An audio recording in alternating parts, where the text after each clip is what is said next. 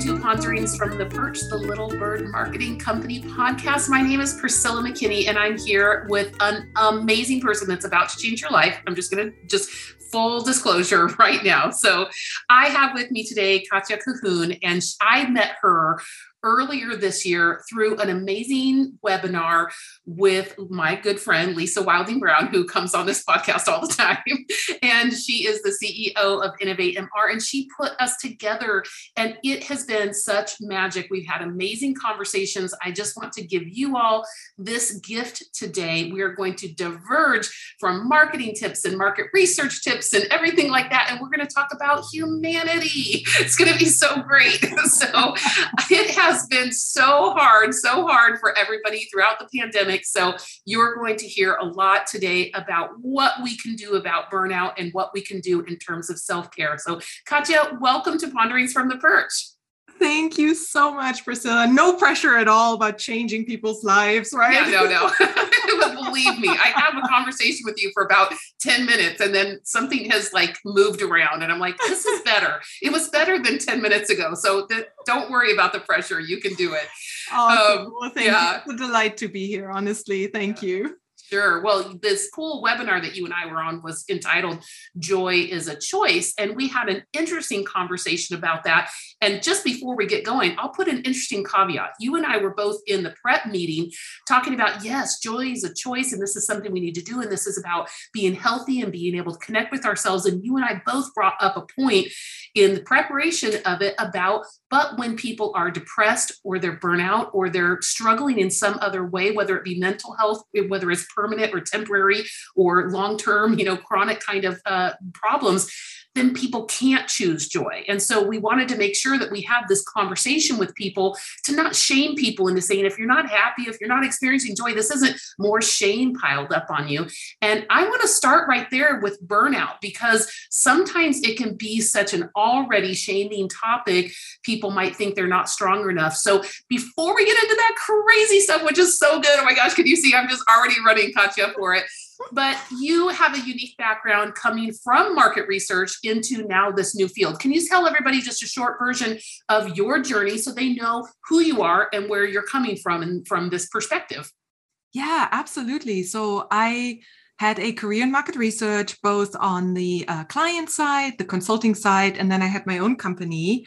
And then about 15 or so years ago, I went through a horrible divorce and it threw me into a mental health spiral, really. I mean, from anxiety to panic attacks to depression, I experienced it all. I had an amazing therapist at the time, and I'd already kind of been looking at what else can I do? I was doing very psychological consumer research, and I watched her do her work, and I thought, I could do this, and there must be others like me who are, high performing, who are doing these great projects all over the world, and who are suffering inside.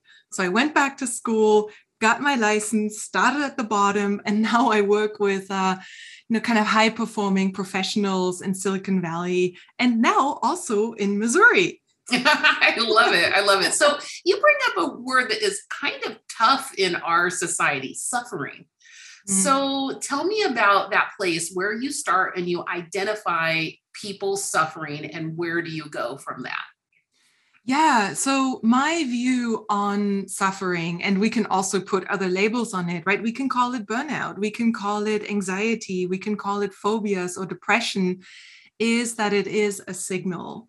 So while it really sucks to be in that place, it's actually an opportunity or a call for change. Right? So if we look at it, depression or burnout, which there is a lot of overlap, it's saying, hey, something is completely out of balance. Something needs your attention. Please listen to me. And that takes a little bit the stigma out, right? Because when we look at a label like depression or anxiety or PTSD, it could sound like, oh my God, it's hopeless, right? But when we look at it, hey, this is your body, your mind, your soul, perhaps signaling something's off. Now it's a different perspective. Yeah. Well, we're going to get a little personal in this conversation today. Totally. No secrets. I warned you before this.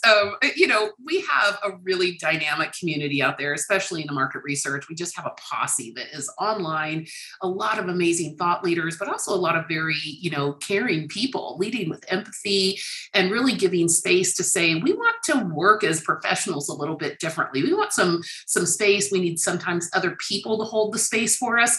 And it's not, foofy stuff. It's look, we are high performing individuals, but I am more than this job. Right. And so to that end, I'm going to share a little bit about my story, through the pandemic, which is what I think is so helpful. We're going to talk about how people can really come out of this more resilient. But through the pandemic, a lot of us had extremes. Either we had no work or we had so much work, we could not even take it anymore. And, I was on the side of 75, 80-hour work weeks, for, 18 months straight. And, right alongside me, my leadership team, doing also what you can to kind of run interference and try and protect your leadership team and make the right decisions, turning some work down, which is ironic, because we were still that busy. And that was also very hard because it's almost like a little bit of survivor's guilt at the same time. You felt like you couldn't turn things down because so many people were suffering on the other extreme where they didn't have work, and we were spending time trying to help those people find the next job. There was just so much going on, and it didn't matter what side of things you were on. People were stressed, burnout from not working, burnout from working. Right. So a little bit of my story, came this last June when I ended up in the hospital where they had to actually stop my heart, which was horrifying, to get it to start back up again and not be racing, right? So, this isn't a medical show, but suffice to say is that what I like where you're going with this idea that our body is giving us feedback, is giving us signals, and it really is either a call for help or a call for change.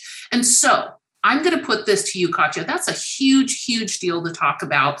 But when our bodies are saying things like this and trying to get our attention, what can we do that's not extreme? How can we best move through these types of things and learn and come out resilient, but without having to say, oh, now I'm going to never work again? How can we not have, again, these opposite extremes? Yeah, that's a great question. And so it's really in building sustainable habits, right? I don't think the extremes are actually a good place to live in, right? We live in a society where most of us have to, pay our mortgage or rent or whatever it might be, send our kids to school, buy food. So just checking out is actually the opposite, right? I often think of the window of tolerance, where you have a window where you can operate well. Outside of that is hyperarousal, where you have anxiety, anger issues, right? And then below the window of tolerance is shutting down, right? Where you dissociate, you shut down, you check out. And neither of those states are good.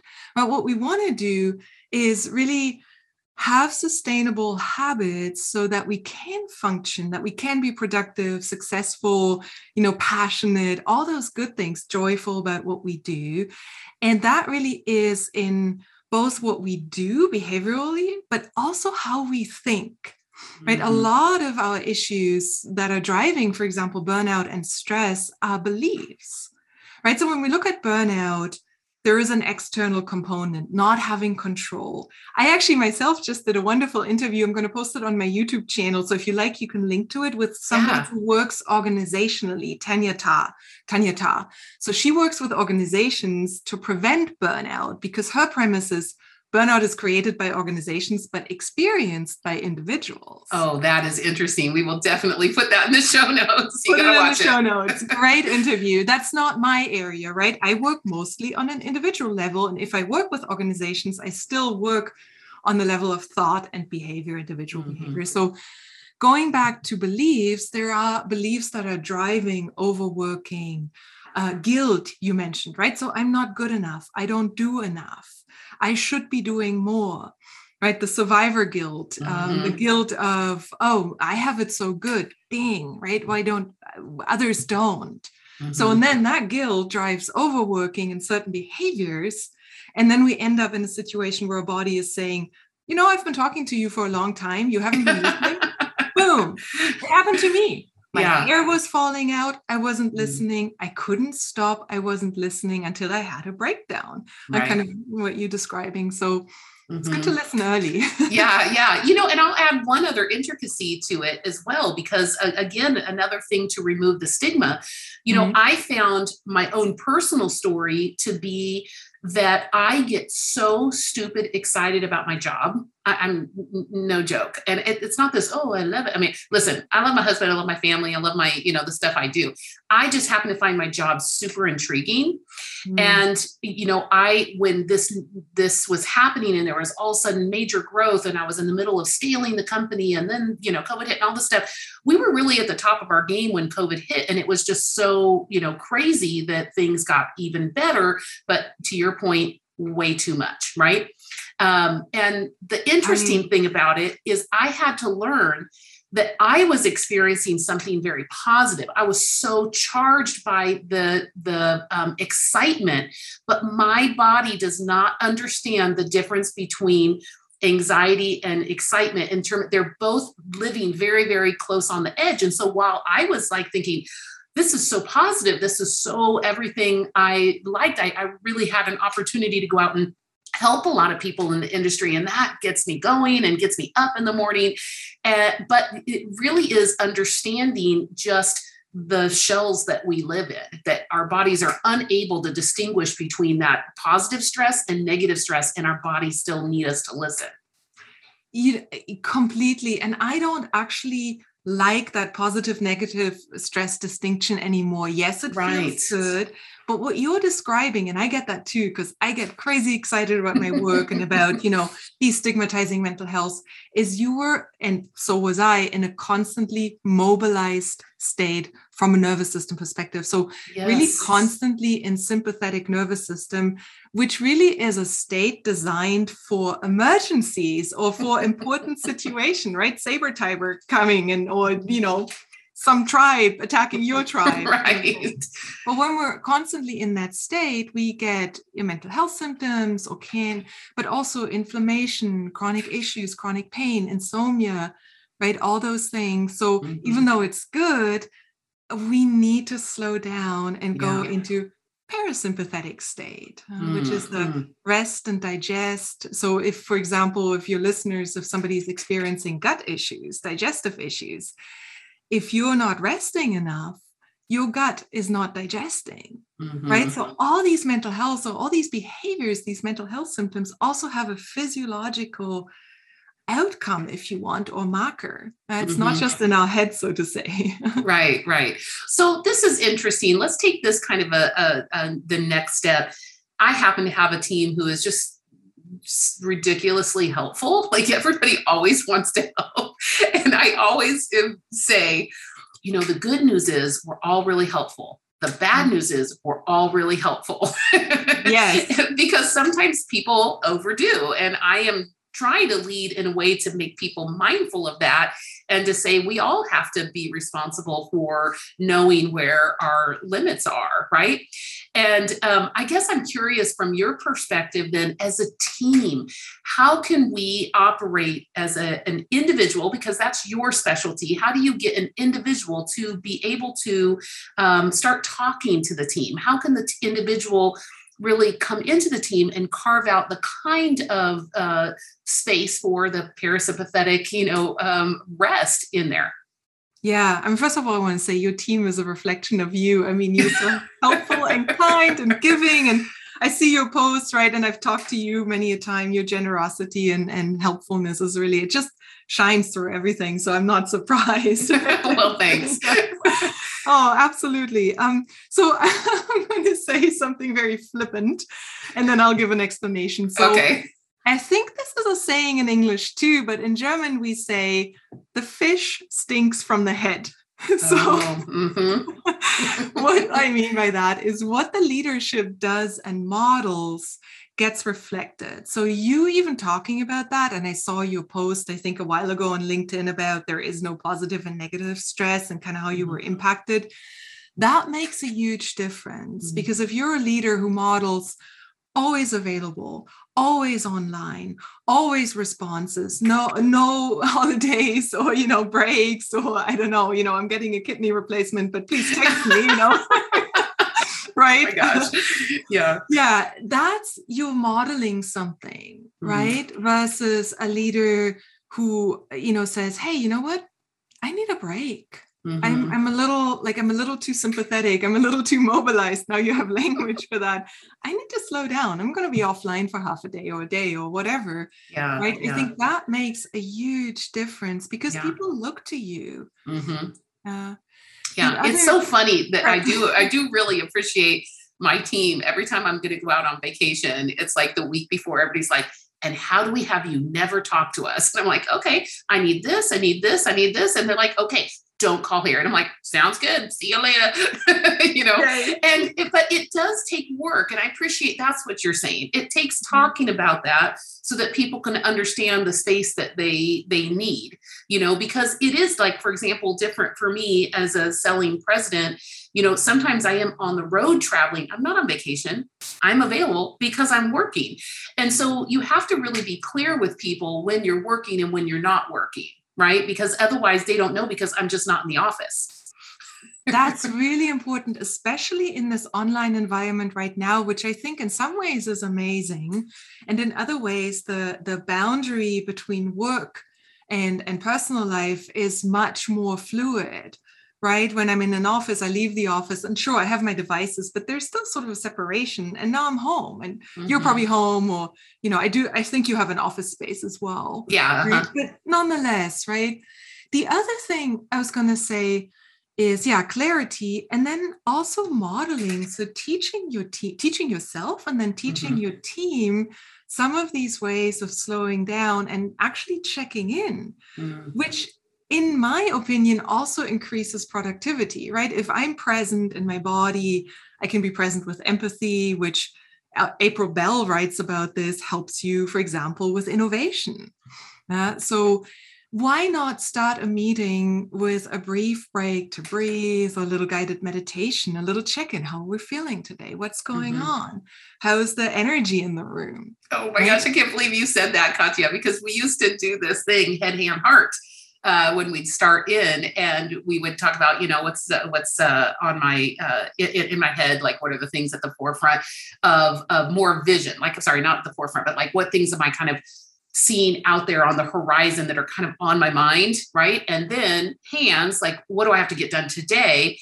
And then if employees wanted to share, they could do the third one, which is, heart. And every time at the end of those three, everybody had to end it by saying, and with that, I'm in. And, it's so funny. I can't believe you just said that during this meeting, because now that I think about it, we haven't done that since the pandemic started.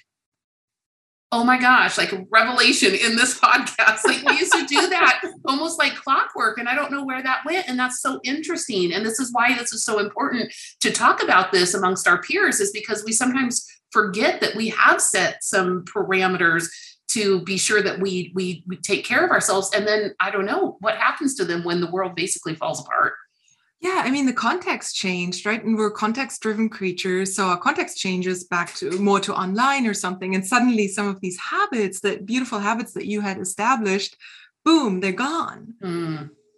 So we have to reestablish them or establish them in a new way. Yeah. Right? But these are really the things, if you model or integrate those things, people are starting to learn that they can do that. They can check in with their heart. It's okay to talk about, wow, I'm feeling overwhelmed. Brené Brown is wonderful. She does a lot of that in her organization, right? I know. Big love. Big love. And she writes about it in Daring to Lead, some of these practices of slowing down, checking in, and really, how do we signal that you don't have to be on all the time, that it's okay to slow down? Right. So help individuals understand this. I feel like you've given me a lot of great advice as a leader. It does have to happen from the top down. We need to start that vernacular. It has to just be very normal to talk about these kinds of things, because rare is the person who's going to be at the bottom of the totem pole and be brave enough to say this, right? So we need to take our responsibility and take our cues there. But let's talk about people who do feel like they could walk in and start talking like this. what are some things that they can do that, and this is, maybe I'll say something flippant, but sometimes, I feel like people come in and then they kind of expect the world of, oh, let's just kind of unwind and I get to do whatever I want. And we all know that doesn't work in corporate America either, and certainly I'm not holding up corporate America as like the standard or the be all. We obviously are very involved in our culture here, but we also have clients that we're beholden to. We have to get things out the door. So can you give some advice to, to employees? You work with those individuals. What would you say to them about how to really start, letting their voice be heard in a way that is responsible in the workplace? Yeah, great question. And I'm with you. I believe in self-responsibility, right? I mean, there are environments that are difficult and bosses that are shitty. And yet, as adults with a little bit of power, right? We're talking about people who are in white collar environments. We're not, on the assembly line. Or I would assume your listeners don't work on the assembly line. Don't think so. Which is a very powerless environment. Yeah, right? Yeah, it can be. Yeah. There is that sense of self-responsibility and looking at, okay, what's holding me back from, for example, speaking up or from stepping back or from taking a little bit more power and control, right? Given that the environment allows that. So I would imagine, again, in our industry, it's a pretty empathetic industry. And yes, we do have deadlines. So there is crunch time sometimes. I do remember that. I remember the all-nighters, right? Or you fly to Germany and the next day or wherever you do your interviews and you're jet lagged and all of that. And you just have to get through it, right? Mm-hmm. So what's standing in the way? What is holding you back internally from doing that? What are the limiting beliefs that are holding you back? What have you experienced earlier in your life or in your career that's still holding you back, even though it might not be true anymore, mm-hmm. right? And then questioning those beliefs can be really, really helpful, mm-hmm. right? So is that actually true? And the other question is, what do I need to learn to be able to do that? Mm. Do I need, it's the practical side, right? What are the communication skills I need to set better boundaries, right? So crucial conversations or nonviolent communication, for example, as resources. Mm-hmm. Or what do I need to do to get more in touch with how I'm feeling? Do I need to develop a mindfulness practice? Do I need to get out in nature on a regular basis? Maybe, instead of shoveling down my lunch in front of the computer, can I get an accountability buddy and actually take a break and go outside or lie down, right? Earlier, I have so much exciting stuff going on, and my tendency also is to be super mobilized. But I recognized, wow, my heart rate's up. I'm feeling like a little, like I'm swimming. Mm-hmm. So I laid down for 10 minutes and meditated, right? And because I was like, what do I do? Right? I have this podcast and I have this and I have that. And then I laid down and breathed for 10 minutes and I had clarity again. And I knew what to do and how to focus. Mm-hmm. Right? No one can do that for you. No one can, but I love what you're doing here. And that is to give us hope with a solution that is possible within our day. This isn't about then saying, I guess I can't work. I guess I'm going to have to go part-time, or I'm going to have to quit. Or it can be, I'm going to have to stop for 10 minutes. I'm going to have to lay down. I have a very comfy rug that just cries out for my face to lay on. I'm serious. It's the best rug ever. It's so goofy. And every once in a while, it kind of calls my name. I'm like, I might need to lay down over there. But I love that idea, as silly as it may sound, even being able to get up from your desk and walk the stairs for, 5 minutes. It just, these ideas that these are things within our control, as opposed to making these extreme movements. And I want to tell you a story. I think you'll really appreciate this. I believe in listening to my life, right? My favorite author is Frederick Buechner, and he says, listen to your life. That's probably the number one thing he talks about. And I remember one day realizing that I was always in the travel section at every bookstore. I've read probably every travel narrative. I don't care about go here, do that. That's not what I want, but stories of people doing this. And I realized one day, standing in my library at home, that I have so many books about people who left their whole lives behind, sold everything and went on a boat or went on to this and took their family away. And this is very, very extreme. From, there's another one about a guy who was, high pressure stuff, and he goes to Bali, so it's like goes from the boardroom to, absolutely barefoot, kind of thing. And I always was drawn by these stories. And one day, I don't know, just like finally this drop of maturity in my life. Maybe I was finally willing to see it, but I was like, oh my gosh, I really kind of praise or idealize that or idolize that. And I thought, oh my gosh, what a much better life if I never have to do that. If I never have to go from one extreme to the other, if I could instead just live right in the middle of who I want to be and never push myself to a brink. So true. Oh my gosh. And what a great insight, because we do as a society idolize these stories, right? Yes. The person who left everything and then they hashtag van life, right? And all of that. But how many people can do that, right?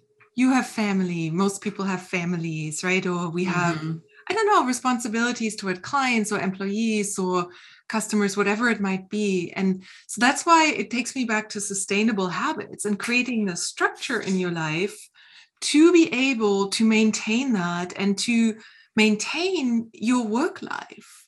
Which if we take the burnout out, it can be incredibly joyful, right? I'm in a very burnout prone profession, right? And I've certainly, right, burnout comes and goes, or I notice, I need to slow down a little bit.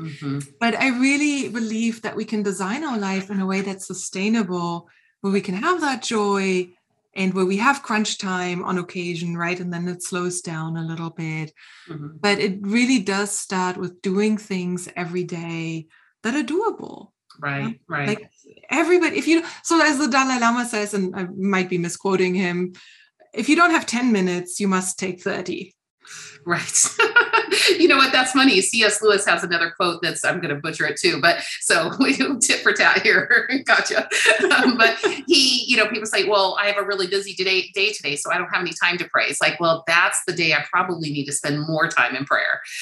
And that is the exact same concept of saying, when I'm going to be pushed to the nth degree is the time I need to be aware of who I am and what I actually have to give. Completely. And it really goes back to values and beliefs. And, in our value statements, our values, are we valuing ourselves, right? You value your employees, you value your customers.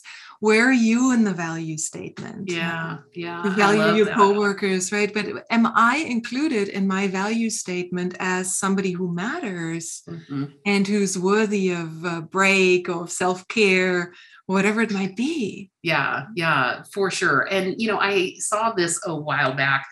I saw a message that said, well, what will be your wake-up call? And I thought, wouldn't it be awesome, along those same lines, wouldn't it be awesome if you just had a little wake-up call every day? Like where in your day, and what you're saying is like maybe at the beginning, it's like kind of preparing for your day. When today might I need a wake up call? Just remind me to come back online, and kind of what you gave me the advice of, make sure that you are operating at some point in that parasympathetic, resting mode. When can I get a wake up call that's not dramatic? Can I get feedback and actually listen to it the first time? Right. And that takes me back to the body. And that's actually, it's simple, but not easy, because we're in a very disembodied society. And you and I, we love our intellect, right? And all of that. And most of us, right? And we live in a profession where that's really prized. And we kind of live from the neck up very often. But our body will actually give you the signals. Like for me, personally, I notice my heart rate goes up and it just feels like a little more kind of buzzy. I have a little bit more buzzy energy, kind of like a little running on empty.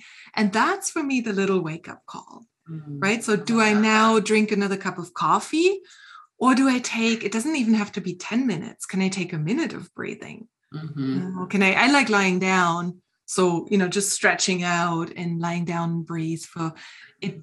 30 to 60 seconds of breathing will do wonders for your nervous system. But it does mean we have to learn to listen to our body and not be so disembodied, right? Yeah.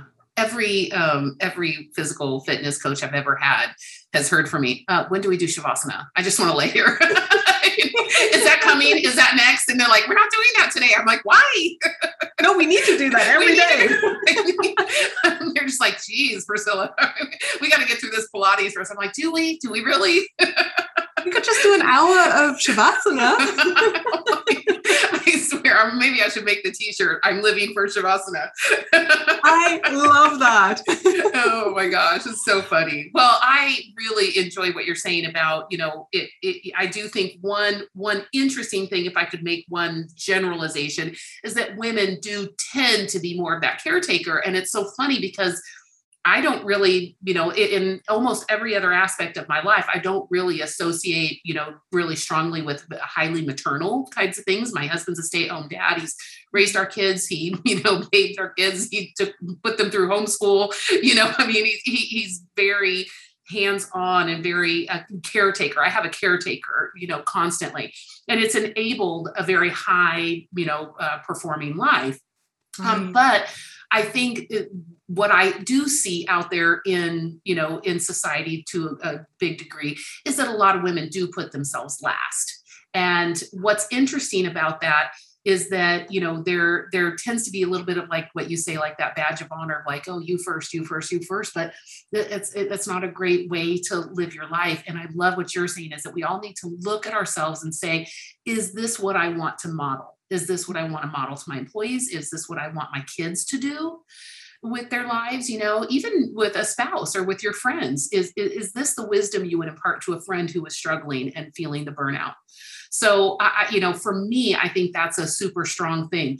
What would you say as far as like coming out of the pandemic? Do you have some thoughts about how you've been working with people and what little maybe things we could put in our minds to think through how we could come out of this a little bit more resilient and a little bit more hopeful, really? Yeah. Oh, so many good questions. And it depends what environment you go back to, right? Because again, context is everything. I'm working from home. I can lie down on the floor in my office and nobody's going to bat an eyelid. Can I do that in the office? Not sure, right? So maybe to be very, very conscious, what environment am I going to go back to? And what habits do I want to bring?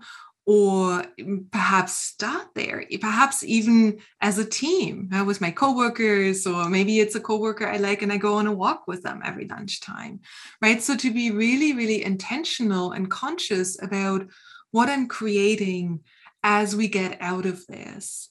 And it depends a little bit. If somebody now has a lot of work, there's probably like, I have to catch up, right? I didn't work for half a year or a year or whatever.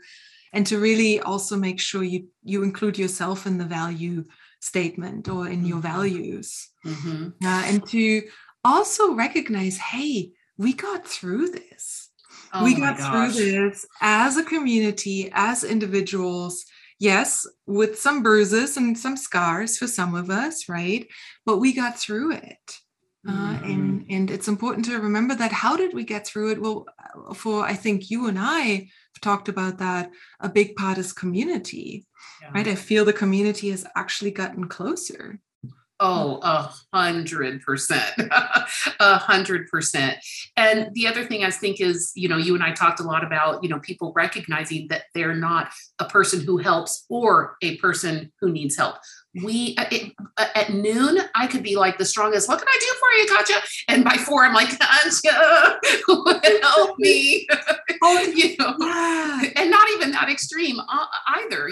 I can just be, heading out on the way home. You and I are good friends with Lisa Wilding Brown. And, I might just be, call her at the end of the day and be like, I don't know. I'm just feeling disconnected. Like, let's just chat for 5 minutes. She's like, oh, okay, I'm making dinner, like, what do you want to chat about, kind of thing. So it doesn't have to be these extremes, but I do think that it is about recognizing the complexity of our feelings through this. And one thing I love when I'm with you, I get this just 100% feeling of compassion.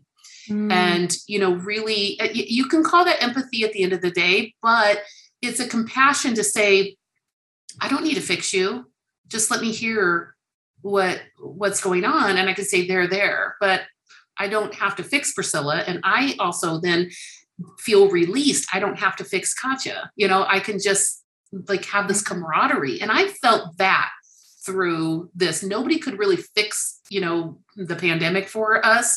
And so we were forced to just leave it alone, and so we were able to just say, they're there. That's hard. I'm sorry. And that felt different to me. Did you feel that? Oh, you just warming my heart, because you said two things I want to touch on. First of all, the vulnerability, right? The vulnerability of this situation. It really reminded us how vulnerable we are as individuals, as a species, as societies, right? And to take some of that vulnerability in a positive, kind of in the sense of how Brene Brown talks about it, right? That can we bring some of that back, the honesty about mental health or burnout or health conditions, right? I think that's really something, it kind of cracked us open a little bit. Right. And when we get cracked open, it's always an opportunity to emerge differently, right? And the other thing, I personally love compassion, because my understanding of compassion is seeing the suffering and feeling moved to action. And sometimes feeling moved to action is exactly what you talk about. And anybody can do that. You don't have to be a therapist. It's just to listen and to hold space, to be present and say, I hear you. I get it. Because we can't fix another person. That is actually something that leads to burnout, whether we are a professional therapist or, a coworker or mom, a dad, or, a leader, right? We can't fix, but we can create the space in which people can thrive or just feel like, I can take a breath. Oh my gosh, we could talk forever. Okay, I want to talk about one last thing. And again, I'm just going to be vulnerable and tell everybody what the problems are with me. Okay, so one of the things that I hear a lot of times with these topics is now I've got a whole nother list of things I got to do. I got to listen to myself. I got to take care. I got to go, take a bath. I got to go lay on the carpet. I got to go, and all these things. It's like on top of the stress and the anxiety and the feelings that we already have of, not quite getting everything done, or maybe not serving everybody to the nth degree. Then on top of that, now we have, some guilt about, okay, well now I better rearrange my life. I better get to journaling. I get all this kind of stuff. And so I just want to end by saying this: how do we talk about this in a way where we're not piling more to do on each other? And specifically, I'll say this for any of you out there who feel this way. I am not a habitual person. I live a different life every day. And even my husband gave me that insight one day. Somebody gave us a workshop thing. And he was like, well, give me 2 words that are really positive that describe me, and give me 1 word that's really positive that does not describe me. And he said, habitual. You're not habitual. I was like, and I had been struggling so much. I know this is going to be so stupid, to take some stupid medicine every day at the same time. And then finally I went, I worked for years struggling to do that on my own. And finally I said, oh, can you just put it on my dinner plate every night? And he's like, yeah. And then it was solved. It was solved, and it was so funny because he's very habitual. And so, I would love to hear your take on other things you've heard, or like, how do you approach this so that we don't pile more on top of ourselves? Oh, such a good question, and such a huge problem that I don't have a perfect answer for, because I'm figuring it out myself and I'm still working with my clients, right? I'm not a crazy habitual person myself. I do consider myself as having good discipline, but that doesn't necessarily mean I'm habitual, right? So one of the things I'm thinking about is, a couple of things. First of all, think about brushing your teeth, right? It's not on your to-do list and you do it anyway. Why? Right. Because it's so ingrained, you just do it. And you can learn, for example, let's take good breathing, like calm breathing. You can absolutely come to a point where that becomes habitual in any circumstance. That's one of the first things I go to at this point. And trust me, it's been a long and rough and painful journey with lots of, hair falling out and stuff, where now I recognize, oh, wait, I haven't taken a breath in like 5 hours. Okay, let me take a deep breath. So those things, and that's what I work with my clients on, right? To habituate that so that they, in any situation, realize, oh, I can take a breath, and that's already a lot. The other thing is to really see the benefits. And once you've realized that there are benefits to certain things, it becomes a little bit easier. It's not just a chore, but it's, my 10 minutes of lying down or 2 minutes of lying down it's not that sure because I know, oh, I will feel so much better. I won't feel like I've had 10 cups of coffee, right? Right. And the last thing, and all of these things, unfortunately, I wish I had a magic pill or wand, take a little bit of effort, is to do what I call mindfulness in action. So be where you are. So sometimes when I feel crazy overwhelmed and I'm making dinner and I'm like, oh, I don't want to make dinner. I have too much. Oh, what do I do? And I need to do, right? And my mind is going a million miles an hour. I just simply say to myself, breathing in, I'm chopping carrots. Breathing out, I'm chopping carrots. And instead of that crazy mental chatter, I'm like, right. Breathing in, I put the pot on the stove. Breathing out, I stir. And it sounds really kind of cool. Oh, I love it though. But you know what? It works. Yeah, it really does. Because suddenly I'm just focused on stirring or chopping and breathing. And yeah. Well, you're not focusing on the thing you're losing. You're focusing on the thing you're doing, right? And that's how that's just like so the base of our, completely nervous system override society of what are you supposed to be doing that you're not doing right now? It's exactly. Like I am stirring the goddamn pot. I'm stirring the goddamn pot. It's exactly. And instead of thinking, okay, I have to do this, this, and this. Yes, I do. When I'm done stirring the pot. Right. Okay, Katja, thank you so much for coming on Ponderings of the Perch. This has been amazing. I do hope you'll come back and talk with us. But so that my listeners know where they can reach out to you, how can they reach you and get in touch with the work that you do? Absolutely. So they can find me on LinkedIn, just under Katja Cahoon. They can find me on my website, katjacahoon.com/news, where I post workshops and things like that. I have a YouTube channel where I post my own interviews or little, things about mental health that are hopefully interesting. And I think I'm on Instagram at a weird handle, Your Change Champion. Oh, I love that. Okay, but for those of you listening, it's Katja, Katja, and Cahoon is Cahoon. So I want to make sure you find the right person. She's just such a lovely soul. She's added to my life. So Katja, thanks so much for coming on Ponderings from the Perch. Oh, Priscilla, it was an absolute joy as always. Thank you. Well, I hope you got a lot out of today. And from all of the peeps here at Little Bird Marketing, take care of yourself. And of course, happy marketing.